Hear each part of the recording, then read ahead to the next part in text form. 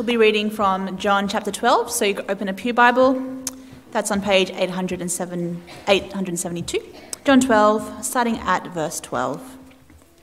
The next day, the great crowd that had come for the festival heard that Jesus was on his way to Jerusalem. They took palm branches and went out to meet him, shouting, "Hosanna! Blessed is he who comes in the name of the Lord. Blessed is the King of Israel." Jesus found a young donkey and sat on it. As it is written, "Do not be afraid, daughter Zion. See, your king is coming, seated on a donkey's colt." At first, his disciples did not understand all this. Only after Jesus was glorified did they realize that these things had been written about him and that these things had been done to him. Now the crowd that was with him when he called Lazarus from the tomb and raised him from the dead continued to spread the word. Many people, because they had heard that he had performed this sign, went out to meet him.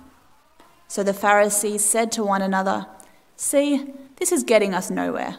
Look how the whole world has gone after him." Thank you, Sophie. Let's pray. Lord God, we do pray that you would open up our eyes to the things that are unseen. Help us to behold your glory in the face of Christ. Amen. Well, I have a friend who likes to do things differently. He's not afraid to break the mould. So when he got engaged, he and his fiancée, they threw an engagement party that wasn't actually an engagement party. In fact, it was a surprise wedding. So we came expecting some light fun and celebration, nothing too fancy. But when all was revealed, this small celebration had all of a sudden taken on much greater significance. And today, as we look at John chapter 12, we're going to find a celebration that doesn't fit our expectations, a celebration of greater significance. Today is what we call Palm Sunday. Many Christians today celebrate that Easter is 1 week away. But really, Palm Sunday is a celebration that echoes another celebration that happened 2,000 years ago when the people of Jerusalem hailed the arrival of Jesus to their city. John, who wrote the Gospel, he will be our guide to teach us the true significance of that day. But it may surprise you. Whether you've celebrated Palm Sunday for years or whether this is your first time being in church, the story that John tells us isn't the one that we expect. As we begin, John is inviting us to meet Jesus, the one who comes in the name of the Lord. Meet Jesus, the one who comes in the name of the Lord. We enter this story halfway through the Gospel of John, when the land of Israel, the Jewish nation, is currently occupied by the Romans. Up to this point in the story, John writes about Jesus performing miracles. He calls them signs. So these 7 amazing signs are demonstrations of who Jesus is. You might have heard of some of them, like feeding a crowd of 5,000 people with just a small plate of food, or giving sight to a man who was born blind. Now, what do you think such signs tell us about who Jesus is? Well, Jesus' people, the Jews, they are starting to build their own thoughts about these signs. Crowds are gathering around this miracle man, this great teacher, and they're finding help, healing, and hope. And many are making the connection. Could this be the Messiah? God's chosen ruler, the one we've been waiting for to deliver us. Let's find out. Verse 12. The next day, the great crowd that had come for the festival heard that Jesus was on his way to Jerusalem. They took palm branches and went out to meet him, shouting, "Hosanna! Blessed is he who comes in the name of the Lord. Blessed is the King of Israel. So there's a festival going on in Jerusalem. The city is packed for the Passover, biggest gathering of the year. And yet in the midst of all that, there's a great big crowd of people who are more interested in Jesus coming to town. They've heard of the things that he's been doing, and they're ready to wave palm branches at him. Strange to us, but deeply symbolic to the people who were there. This appears to be a royal procession. They use the palm branches to give Jesus a king's welcome. They're treating Jesus like a royal warrior returned home after victorious battle. And hear the words they shout, "Hosanna! Blessed is he who comes in the name of the Lord." What's that about? Well, it's interesting. These words come from an ancient song, and they seem to be carefully chosen. They come from Psalm 118, which is in itself a royal procession psalm. In that psalm, God's people give thanks for the deliverance of the King of Israel.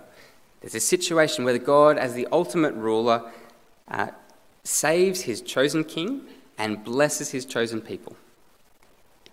So it says, "Shouts of joy and victory resound in the tents of the righteous. The Lord's right hand has done mighty things." And it also says, "Open for me the gates of the righteous. I will enter and give thanks to the Lord."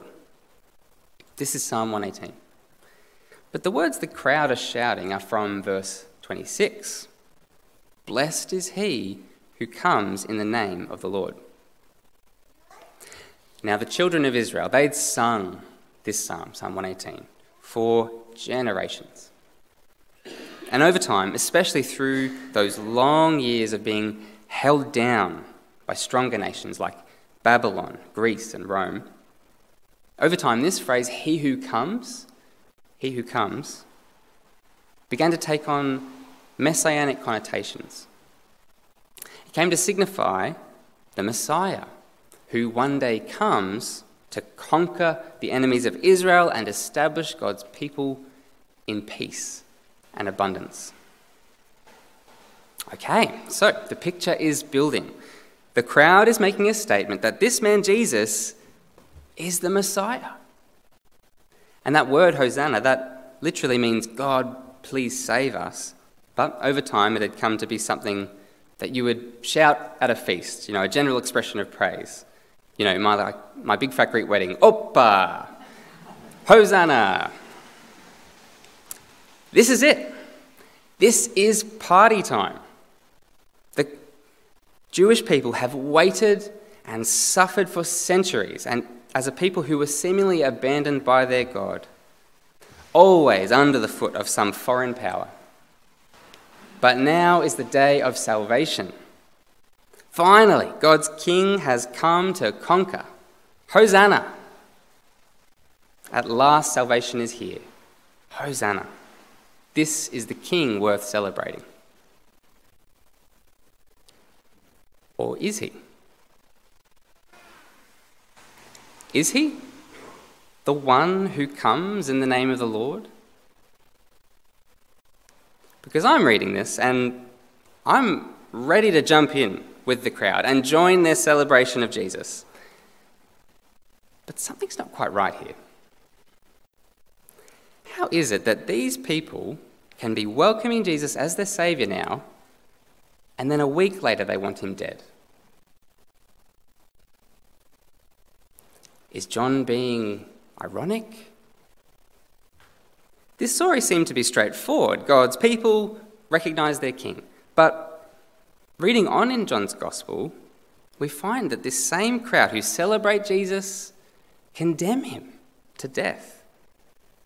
Their shouts of praise turn into cries of, "Crucify him!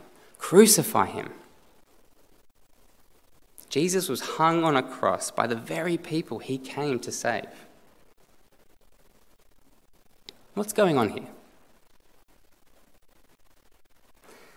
Well, the first conclusion we can draw is that it's possible to think well of Jesus and still find yourself against him.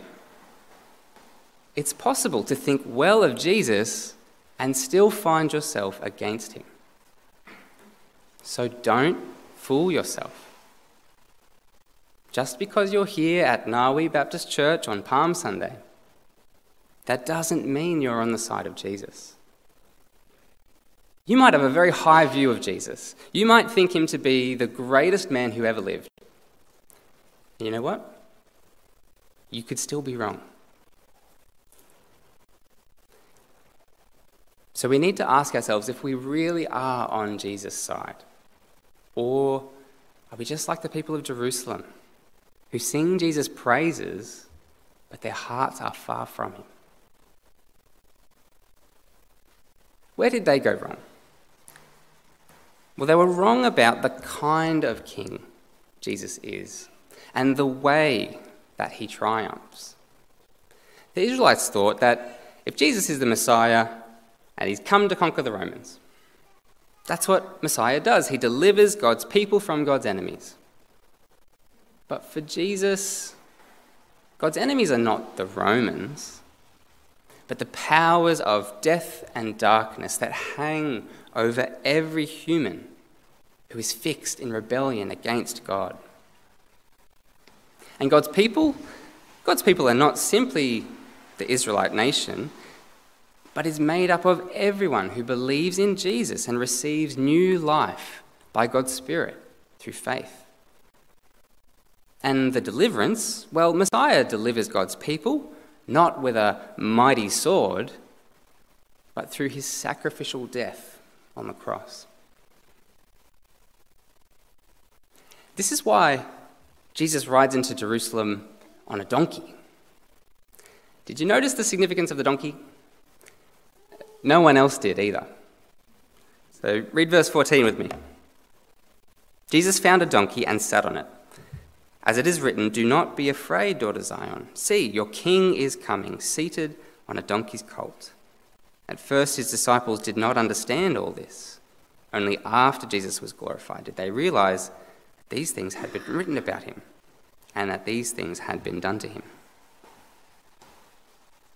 So the donkey fulfills what was written by the prophet Zechariah. Zechariah 9:9, "See, daughter Zion, your king is coming, seated on a donkey's colt." But who is saying these words? It isn't the crowd, like before. It's not even Jesus' disciples who make the connection at this time. This is John, looking back on the event after Jesus was glorified. In the book of Zechariah, the donkey is a symbol of peace. In that vision in Zechariah 9, Messiah defeats Israel's enemies and enters Zion, Jerusalem, not on a war horse because the time of war is over. He rides in on a donkey. But in the book of John, this act of Jesus takes on new meaning. The donkey demonstrates his humility. It signifies the way he's going to triumph, not as a powerful, all-conquering warrior, but as a humble man, laying himself bare on a cross. Read on and you'll find this same irony highlighted in the book of John. Jesus is the king by his death on the cross. So he was crowned with a crown of thorns. Not praised and exalted by the people, he was spat on and despised. His hour of glory was a time of sheer agony and shame.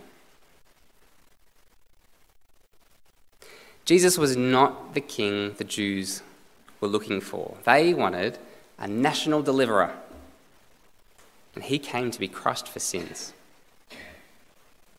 We don't come to Jesus on our own terms. He isn't there to meet our needs. We really need to find out who Jesus is on his own terms. What sort of king is he? What sort of life is he inviting us into? See, I think for a lot of us, we choose to either accept or reject Jesus based on our own thoughts of him. So we make up our minds on a Jesus that we've made up in our minds. A friend was telling me about their brother who didn't want to hear what my friend had to say about Jesus or about what the Bible says about sin and judgment. Because, this is what he said, that's not my Christianity. That's not how I like to think of Jesus. The problem is, if you read the Gospels, honestly, Jesus is shocking. Jesus subverts all our expectations of who we think he should be. So then, is Jesus a failure? Is this whole celebration of him as the king who comes to save a sham? If the crowd is shouting Hosanna for the wrong reasons, then why do we even have this story in the Bible? But you see, it is in the Bible. There is a message here that God wants to tell us today. And in a sense, it's not different to where we began. This is a story about rejoicing over King Jesus and his triumphant mission to save us. That's what they celebrated on that day, and it's what we celebrate today on Palm Sunday. But in John's Gospel, this celebration takes on greater significance. Were our hopes for Jesus too great? No, they weren't big enough. So let's look at how John presents Jesus as the greater king with the greatest victory. The greater king with the greatest victory. Verse 17. Now the crowd that was with him, when he called Lazarus from the tomb and raised him from the dead, continued to spread the word. Many people, because they'd heard that he'd performed this sign, went out to meet him. So the Pharisees said to one another, "See, this is getting us nowhere. Look at how the whole world has gone after him." In the previous chapter, we read the last great sign that Jesus did when he raised Lazarus from the dead. Now there is a clear sign of who Jesus is. Is there any clearer sign than bringing a person back to life? And still, the people respond differently. There are the people like here who are shaken from their blindness and they can see the power of God at work in Jesus and they just want to tell others about it. And yet there are also those people like the Pharisees who, at the end of chapter 11, display the hardness of their hearts in the face of the truth that is glaring in front of them. So they ask, "What are we doing? Here is this man performing many signs. If we let him go on like this, everyone will believe in him, and then the Romans will come." Rather than submitting to Jesus as their king from God, they decide to find a way to kill him. In verse 19, John shows the Pharisees looking on to this celebration scene with frustration. This is the last thing they want, a great crowd gathering around Jesus, calling him king. But do you see the way that John words what they said?